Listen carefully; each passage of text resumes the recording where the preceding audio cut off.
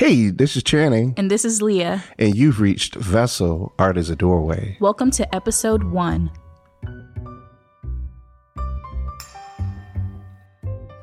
Hey guys, we want to welcome you to Vessel, Art is a Doorway podcast. This is episode number 1 of season 1. Wow. And we hope that this podcast finds you and your family doing well. We hope that you guys are feeling okay. And we realize that whatever time period that we're living in, art has the ability to build us up. And that's why I really enjoyed talking to Thomas Storson, and I can't wait for you guys to hear his interview. The way he acquires art and the way he enjoys living with it is just really inspiring. Yeah, no, I really enjoyed talking to Thomas too. He refers to himself as being the reluctant collector. And just to clarify, when we speak about or we use the word collector, we're not necessarily referring to some elitist class, like maybe some people that sometimes an elitist class comes to their mind when they think of the word collector, and that definitely is not who we're referring to. We're just referring to people that bring art into their life for various reasons. One of the things that we found out in this interview with Thomas is that he enjoys picking up art while he travels. And one of the interesting things I thought was really noteworthy was that after he acquires some of these pieces, he's even become friends with a few of the artists. Yeah, I really enjoyed talking with Thomas about how he never gets tired of a lot of the art that he's acquired. He sees a little bit something different in them from day to day. Even some of the darker pieces that aren't traditionally beautiful, it was really interesting to hear how he interacts with them on a daily basis. It was fun hearing how he gets joy out of the work and how he even expresses himself by some of the work that he acquires. I'm not sure if he would agree with me or not, but here we'll let you guys listen to and hear what he has to say about that subject. So without further ado, let's listen into this interview with Thomas Storson.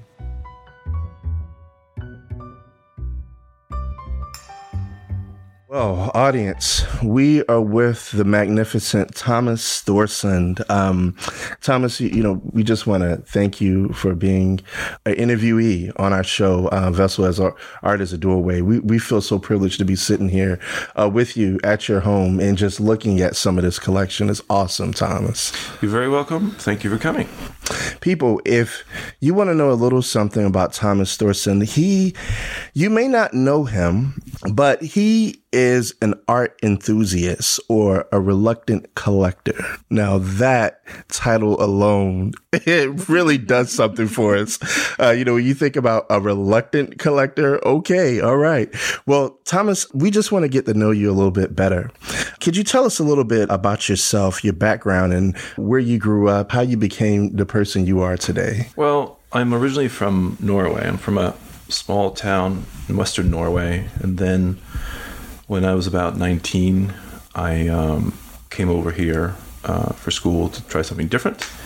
And then I did go back one time during the time that I've been over here, but mostly I've stayed here in the U.S., and I've enjoyed myself. Awesome. So from Norway, we got a chance. We didn't go to Norway. I think we talked about this a little bit, but we did get a chance to go to Scandinavia and Copenhagen, and we just had a blast. We even stopped over in Basel, Switzerland for a little bit. But what was it like growing up in Norway? Could you help our audience understand that? It was good. It was calm. It was peaceful, and, it was a good time. It was the 70s, it became the 80s, and it was a very sort of exciting time, but it was also sort of an explosion of youth culture, of music, of all those things. And I look back and I sort of look at what the parents must have thought of us, the kids, because they're listening to this crazy music. They're listening to this, looking at this crazy stuff. And I think overall it was just a fairly peaceful time in world history. Mm-hmm. And how did you get into doing what you do now? What are some of the things that you're actually involved in? You mentioned some things that you've actually been able to edit on Hollywood in the media. Yeah, I started working in television as early as when I started going to school at university, and then I've stayed in television the whole time. I was originally in production, ventured on into post-production,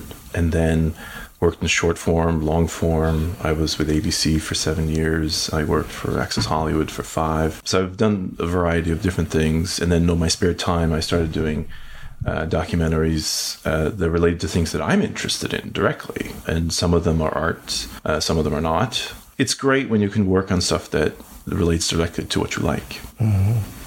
So going back to Norway, is that where you were exposed to art? Like, what's some of your first memories with art? It's a good question, because I think back and I sort of think like what could be my first exposure. But I remember my mom, she picked up a painting, was referred to as porcelain painting. She could paint flowers onto vases and stuff like that. And I thought that was kind of neat. And I look back at them now, they're actually pretty good. Okay, yeah. And, that stuff, I didn't think much of it at the time. And then small little things, like I remember the prints that we had or stuff that we had on the walls. And there was in the entryway, there was a Gauguin painting. I didn't know that that's what it was at the time. Wow. And later on, I'd be like, oh yeah, that's that painting from Tahiti. Blah, blah, blah. And, but also in later years too, I looked at the paintings that my grandma had on my dad's side. And she had probably 5 or 6 original pieces that I thought were quite good. And I've spent probably the last 7-8 years reacquiring those pieces, and I've gotten all of them except for one. Wow. And so I think when I look back at some of the photos are taken at my grandma's house, I'm like, oh, I remember that painting. Oh, I remember that painting. And there's something, they make an impression on you, even at that age, that I don't know how it can be described, but it's pretty stuck. Mm-hmm. So you mentioned that you're going back in that collection of some of the paintings that your grandmother possessed back in olden days. But why are you? I know it's the obvious. I want to purchase anything that my grandma used to have, but could you explain that feeling alone right there? And what is it about that? Why are you doing that? Good question. I think what it comes down to in the end is that I like her taste. I think she had good taste, and I think these are really good paintings. And for that reason alone, I don't know if there's any sentimental value with it, because I don't think that if you didn't like the paintings, then you wouldn't go get them. So how do you feel like, as you've been growing up, how art design or just that art has influenced you in your life, or maybe some decisions that you've made? I think it's an ongoing process. I think there might be a switch that comes on at some point, or that you start to orient yourself in that sort of a sensitivity. But I think for the most part, it is an ongoing experience, and you see things and you go, oh, I wasn't aware of that. Oh, that's a whole new different way of doing things. And I think if you're inside a building and you look around, 99% of what you're going to see is man-made. That means it's a design involved. It can be a lamp. It could be the curtains, whatever it is, a chair. Because it has a design attached to it, I think, to me, makes it very interesting that so much of everything around us have a design and cars and whatnot, and they have a history of their own. And I think most people are actually interested in those things. They may not even know it themselves. That's very interesting. So how did you come to acquire your first art piece? I had always been interested in posters, and I had a good number of posters I had for years. When I was a kid, I used to collect circus posters. And it was a huge devastation that they got lost in the movie, because I've never been able to find back to them. Yeah. And I had posters. I found some interesting posters from South America that dealt with social justice and those kinds of things. But at one point, I came across this artist named Harris, and I remember looking at these paintings, and I always thought originals are so expensive, I won't be able to afford it. And I asked the price for the painting, and it was $400. And I thought, you know what? I'm going to go for that. And then, so that ruined me. Yeah, that's awesome. So after acquiring your first piece, how was it like living with that piece that made you want to collect more? And just in general, how's it been living with the art that you collect? I've never thought of it as wanting to collect more, because that feels like there's like a hunger that you just need to acquire. And I've never had that hunger or anything like that. It's more that I come across a piece of art that I think is just undeniably good. And when it's undeniably good, and again, if you can afford it, and sometimes I could and sometimes I could not, then I was, it's astounding. Like, I remember being back in college, and Shag, the artist, Josh Agel is his name. Yeah. I remember there was a painting there for sale for a whopping $375. That painting today, I don't even know how much it would be worth, but it would be more than $375. Right.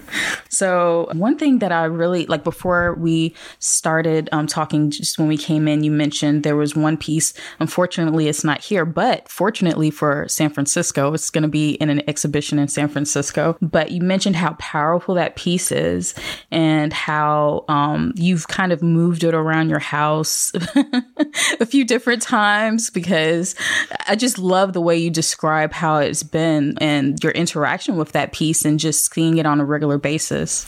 Yeah, the painting that we're talking about it's called Republic of Amnesia, and it's a painting by Mark Bryan. I remember seeing it and I thought, oh, this is a really terrific painting. It's scary and it sort of oozes of doom, but it's really good. And I remember buying it at a pretty fair price, and then I didn't have the guts or I didn't have the nerve to actually hang it in view, because I felt it was so powerful. It set the mood in the house so much. So it took me about 2 years before I could take it out of the middle room and actually hang it up on the wall.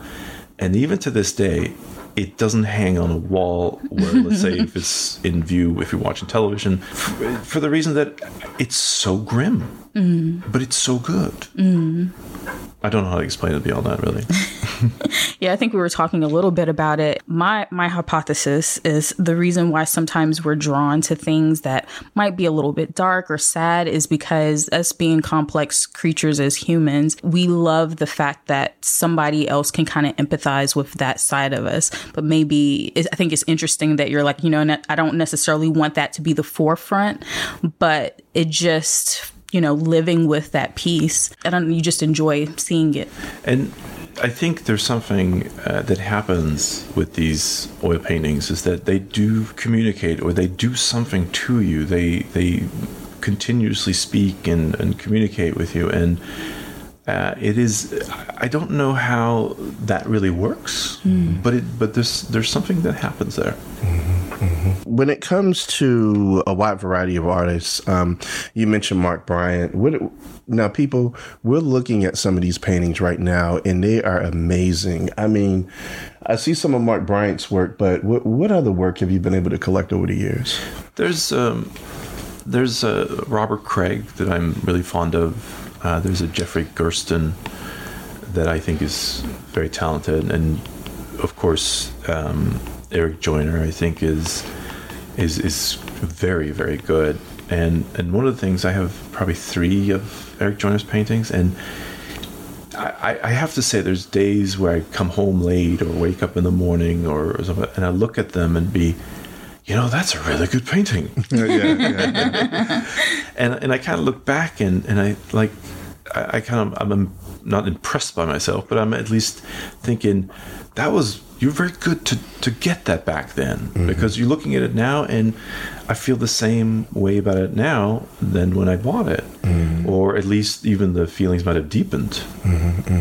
So do you feel like you're almost like curating a space in your home, or? No. Oh yeah.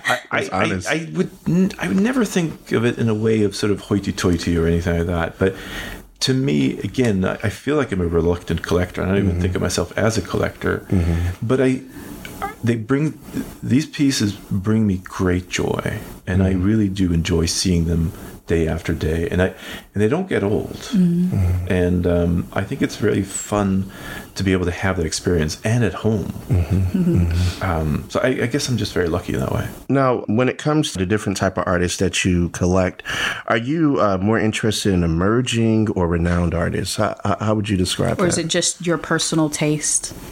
That's a really good question. I try to look at something with just open eyes and try to sort of decipher it on my own.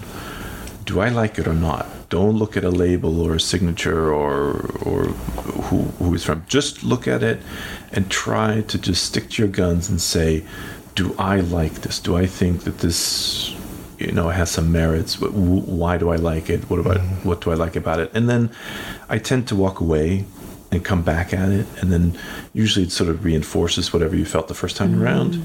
But I think you should always be open to whatever would come your way.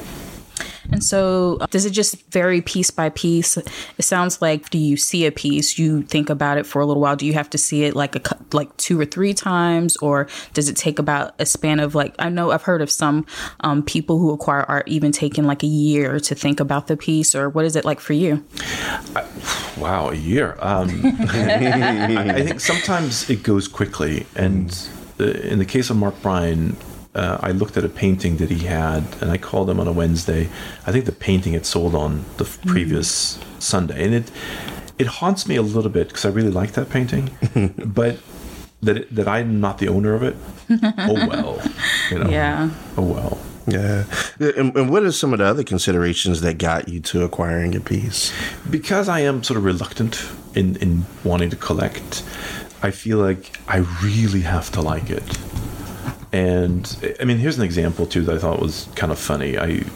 Some people came into town and they wanted to go to the LA Art Show, and I said, "Oh, I'll come along." Mm-hmm. And tucked away in a corner there was an artist who had done this little painting that I thought was kind of neat. I liked it, and I bought it, and it was sort of ridiculously cheap, but I liked it on its own. Mm-hmm. And I remember sending a picture of it, and I said, "I kind of like this. It has these elements." And his response was, when I pushed him a little bit, he said, "That artist has no command of that medium." Wow. Mm-hmm. And I thought, I applaud him for his honesty and for his forthrightness. I thought it was a little blunt, but he's right. He's probably right. Do I still like that painting? Yeah, I do. But what he said kind of hangs in the back of my head going, right, well, that's what he said. Mm-hmm. Yeah. So do you have any pieces that you have right now that you made an impulse purchase for? It sounds like that little piece may have been like a quick impulsive purchase. Yeah, not too many on the whole. There's been maybe a few where I saw them and purchased them the same day, but even then I think it was pretty obvious to me that they kind of spoke to me, or they sort of said, yeah. And I think, in my defense, that looking back at it too, is that because I still like them just as much as day one, I think that's a pretty solid purchase then. And it's interesting. I was just thinking about what you mentioned about the artist and their command of the medium. I feel like, I don't know, just the object being what it is, sometimes that naivety maybe I think sometimes that may create a certain feeling even, and so I totally can see why you definitely be attracted. I'm attracted to people, and as far as their art and all different, levels of their experience. I feel like people grow and change, and it's nice to kind of like be with them on that journey. I think a good example of that that sort of surprised me a little bit was there's an artist named Heather Galler, and I have maybe altogether maybe 5 or 6 of her paintings. And I remember just sort of stumbling over it thinking, they kind of speak to me. I don't know what it is. They look a little sort of childish perhaps, but I like them enough to buy that many. And I must say they were affordable at that time. And since then, she's gone on to, if you Google Heather Galler, you can buy prints, you can buy shower curtains, you can buy all kinds of stuff from Walmart to Kmart to Amazon. Her stuff has gone really wide into all kinds of merchandising. And I feel like they wouldn't have gone into wide merchandising if people didn't like the images. Right. So I remember we had a conversation, I think it was last week, and we were talking about some of the pieces that you have hidden. I think we were referring to one of the interviews, I believe it was on a podcast, about some collectors who may have things hidden up underneath their mattress even. Could you expound on that a little bit for us? I'm not that guy. Not because I have a small bed, but I think that's it's a little bit of a sad statement, because I think the people, the artists that make whatever it is that they make, I don't think that they ever intended for like, oh, this would be a great painting that could live in a rich person's underneath their bed. Oh, I've always wanted my paintings to be there. And I remember seeing stuff from the 90s where Japanese had bought up a lot of impressionist art from Europe, and they were put into these big metal boxes and tucked away as an investment. And I thought, that doesn't. But I think it has happened to me as well, where there's been one or two paintings that there actually haven't been space for on the walls, and I've had to quietly and hopefully temporarily deposit them underneath my bed, but not many. So do you rotate? It sounds like, well, we kind of talked about it a little bit. Do you rotate a lot of the pieces in your house, or is it just certain pieces? Certain ones have like, their own real estate, and then other ones kind of like rotate? It's hard to say. I mean, right now it's a little bit unusual because two of the paintings are out at an exhibition, and another painting is going to be going off to an exhibition, and is going to be gone for 3 months, I think, both of them. And so you have these sort of holes on the wall, and you kind of go, should I put something there? This is a luxury problem, mind you. But it kind of, I think that there's always a way to mix and match and try different things. And I must say, I just moved a painting about 2 months ago into the main wall here. And now that it's there, I really like it. I don't want to move it now. That is so interesting. Having art have real estate within your house, that's just something, to really think about. Now, I think we touched on it in a private conversation that we had about sometimes having some of these pieces. I see some empty spaces where there were places of some of it. Now, is it Mark Bryant's work was here, or? Yes, two of his were right here. Okay. People, some of these paintings that he has are really interesting. Now, one of them, what is this called right here? This one with the two robots jumping on the Golden Gate Bridge. Yeah, it's a painting by Eric Joyner called the Golden Gate Jumpers. Golden Gate Jumpers, wow. And it has a little bit of history to it, and that was that I had sort of suggested, I had actually experienced this in a dream, and I sort of told that dream off to Eric Joyner. Now, he, mind you, like most artists, people come to him and say, oh, you know what you should paint? and they usually respond with, that's a painting that you should paint. And so I didn't think much of it, and I was at least not expecting that he would paint anything in that regard, but he did. So he came back to me about 3 or 4 months later, and he said, remember that what we talked about? And so he says, I have that painting. Are you interested in it? And I'm like, of course I'm interested in it. And so I did buy the painting, and what was interesting, I thought, was that within the week, some gallery up in San Francisco emails me and says, hey, we would like to buy that painting for double the price. Wow. And I thought, well, he is my friend. I cannot do that, nor would I want to either. But it tells you that it has an appeal. And I think Eric at that time was kind of thinking, maybe not think too much of the painting. And I came up and visited him again, I think 3 or 4 months later. And then that painting in print form, there's 3 or 4 of them on the floor ready to be shipped, and he kind of was like, yeah, that's become a bit popular now. Not upset, but happily upset. So do you have any particular favorite paintings right now, or does it kind of change every so often? I don't have a favorite painting. There are certain ones that I do gravitate towards, and they hold sort of a special place. But for the most part, I tend to like certain elements of each and every one of them. But I would hate to have the house be on fire and have it come in and sort of have to grab 2 or 3 of them. I would hate for that to happen. Yeah. You talked about the impact that your work has had on you. When you think about others, when they come and they visit you in your home, have you heard any responses from maybe some of your visitors or maybe family members when they see the work? All kinds of things. What's interesting, though, is that Mark Bryan sometimes will come here and stay, and he'll wake up and you'll find him in the morning standing there staring at these paintings, being like, this is a good painting. Like, you have some of my best paintings. And I'm sure he tells that to everybody.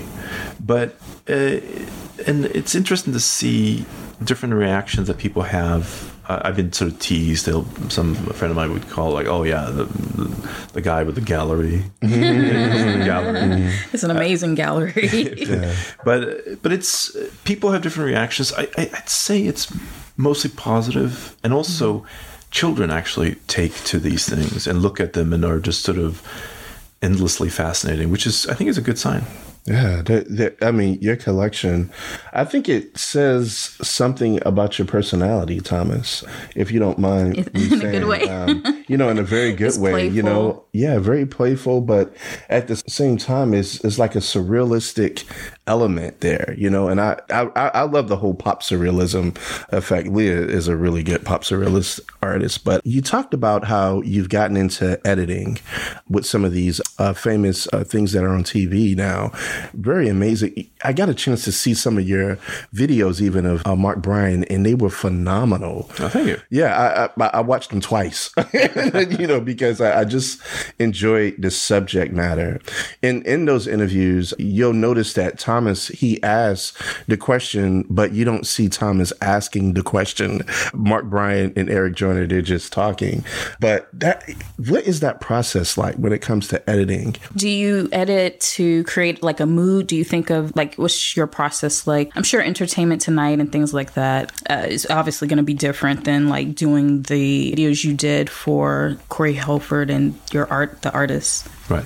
I think in regards to at least these 2 videos is that I think I know them a little bit, and I try to make a fair portrait of how they are as people, and at least how I experience them. And it's kind of trying to basically pair together a lot of their sort of thought processes and whatnot, and to sort of to have it all not only make sense, but have it be something that you can watch that will be interesting, that you'll learn something, and it'll be somewhat entertaining. Yeah. And I think in many ways, anything that you do pretty much is almost like creating a pop song.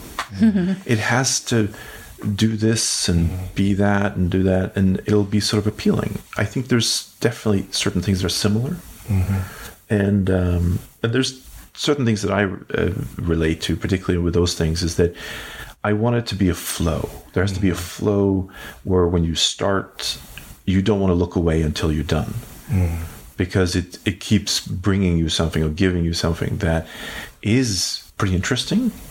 And I think I've seen enough things where if I watch them and if I lose interest, I think that's a bad, it's something, it's almost like a false note or something that just makes you go, ugh, and then you're out of it. And then, so I'm very aware of those kinds of things. Do you find that the art that you've acquired, does its influence ever come out in some of the other work that you use editing, or is the art just more of a personal kind of release in your environment? That's a good question. I've never thought about that.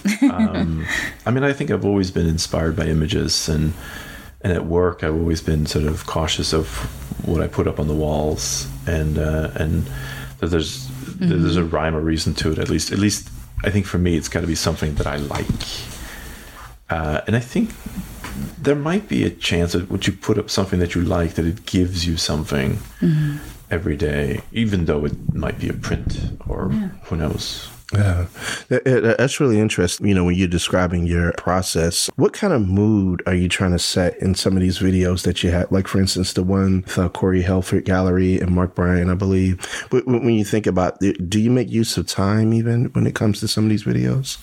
I try to, most of all, I try to listen for content. And usually I will have like an interview, let's say if it's a half hour, 45 minutes, and I usually just take out the stuff that I like.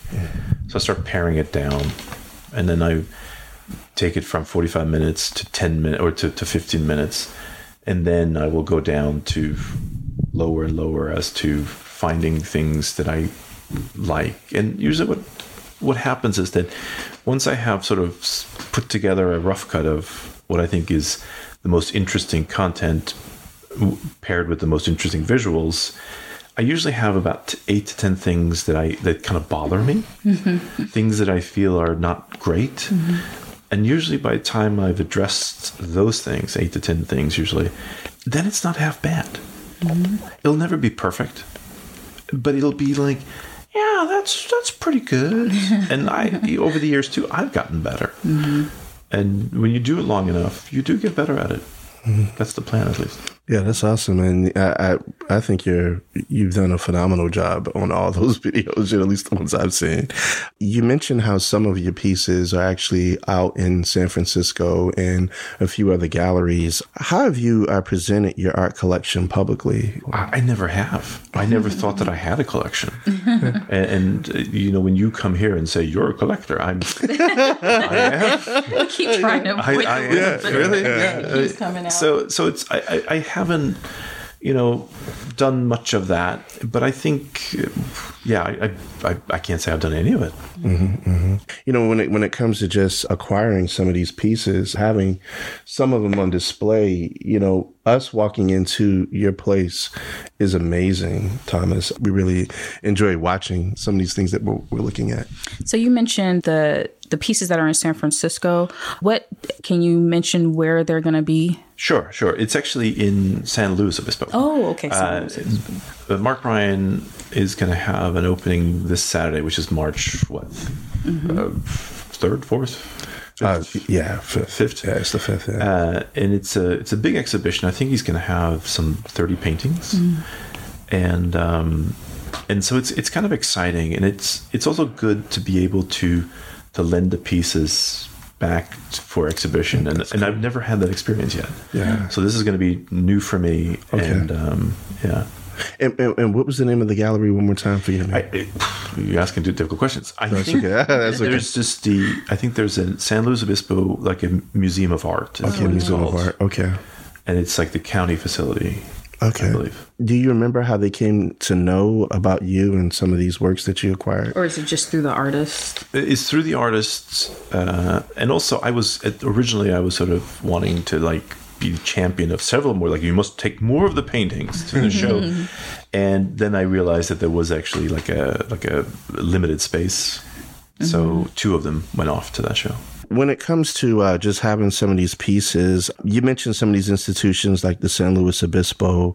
What are 1 or 2 things that you can remember about maybe how some of your guests, maybe some of the interactions that they've had with some of your pieces? Can you think of anything? Well, a little while ago, it might have been a year and a half ago, or something like that, where this whole place was being fumigated.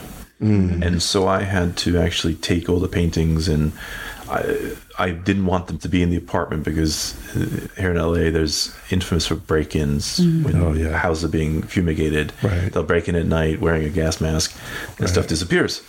And so I basically took them and placed them with friends and whatnot. And when that happened, I got a whole new experience of them. And the people that took care of them also had a whole kind of interesting experience of seeing these come up on the walls of their house, and it was really neat. I was like, I got sort of a newfound appreciation for them, and I saw them in a whole new light. Can you remember, did they just mention that they enjoyed them, or what were some of the things that can you remember that they said? Sure. I think people look for either some sort of a story in the painting. Sometimes it's very evident what's going on in the painting. It's what you see is what you get. And some are more complicated, I guess. But for the most part, most people just react to it just with emotion. And it tends to be overwhelmingly positive. Without, some people have more nuanced feelings and whatnot, but for the most part, they'll be looking at like, yeah, I like that one. And it could be something as basic as the colors, the basic motifs. And, everyone has a different opinion. Yeah, just to let you guys know, some of the artists whose paintings he has on his walls, one of them specializes in painting robots and donuts. So it's really colorful and a lot of fun, really interesting. So again, I can imagine all the different, I'm sure people have probably tried to find some sort of representation with the, chocolate donut and sprinkles, on was that Transamerica building? It's making me a little hungry. Yeah, I remember I asked Eric at one point, like, what's the deal with donuts? And he just says that I like donuts. And then, Yeah, why not? And then later on, I found out how it came to be, and that was after church on Sundays. His mom would take him to this donut shop, and he would get a donut. So what he does is that he just paints stuff that he likes. He likes donuts, and he likes robots because he thought it was fascinating, probably from his childhood. And it's kind of like if you're going to do something with your life, then you should do something you like. And he decided, I'm going to paint robots and donuts. Yeah, so that's really interesting how Eric, he thought about his childhood, and he just wanted to paint something that he enjoyed or that he could remember, that related to some form of contemporary art. And hearing you, mention how, going back to the beginning of our interview, you mentioned how your mom would paint on porcelain, I believe, and then some of the paintings that your grandmother had in the home, and how you've gone back. Is it back to Norway? And you're actually trying to recover some of these pieces? Right. What do you think is the connection there when it comes to art and our emotion and our feelings? I don't know.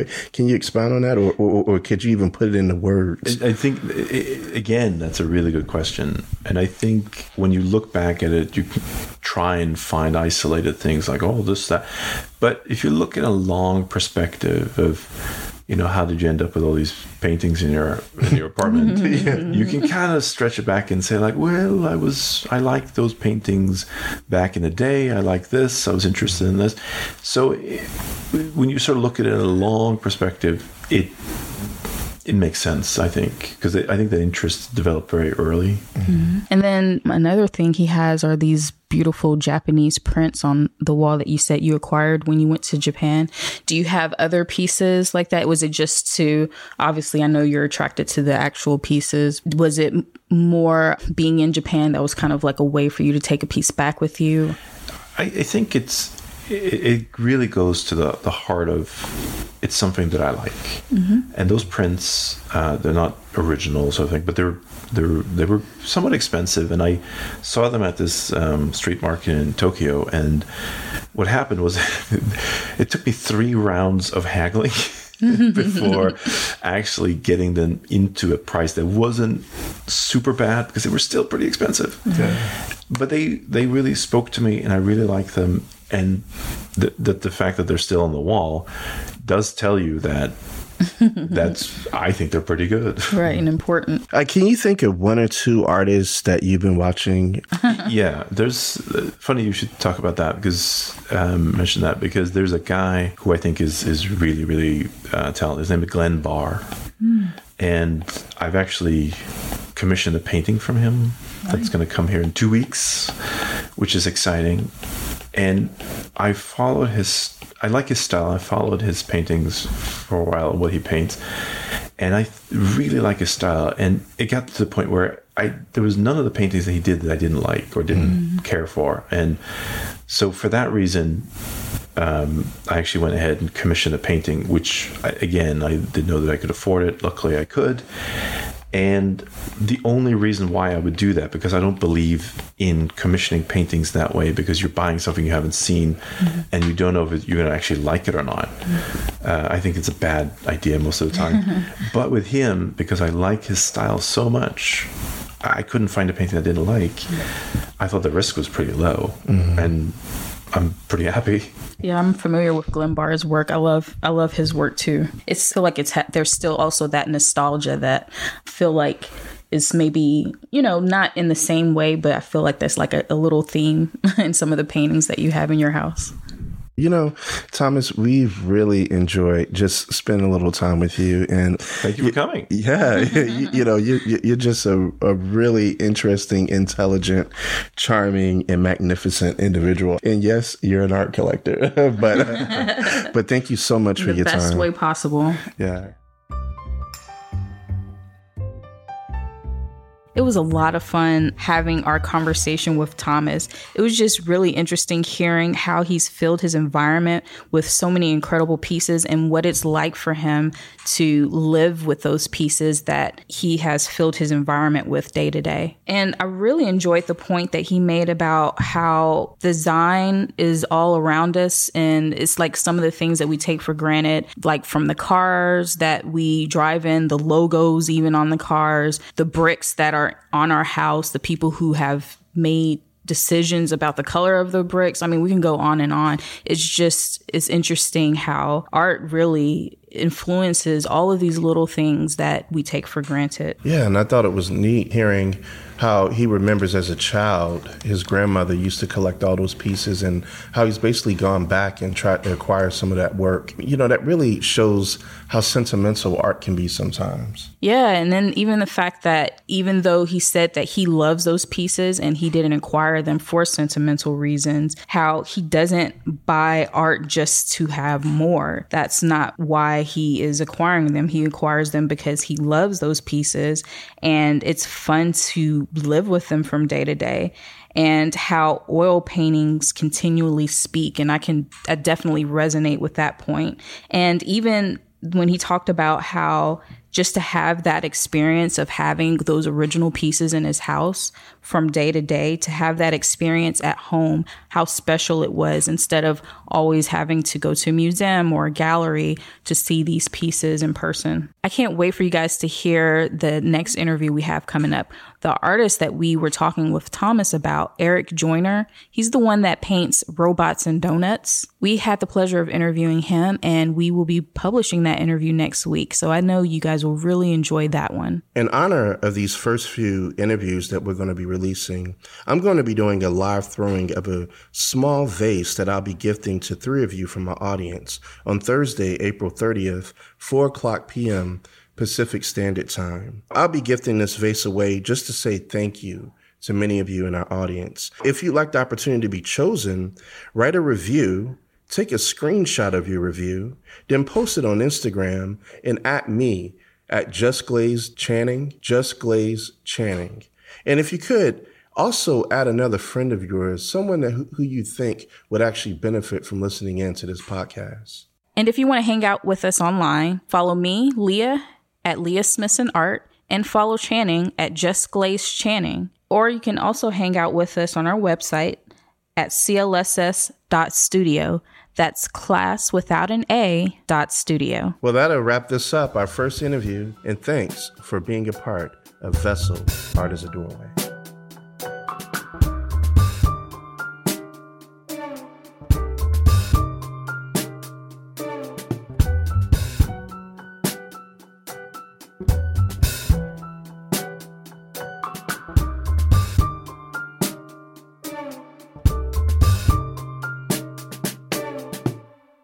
We like to do a little microphone check. So microphone check, 1 2 1 2. We're with Thomas.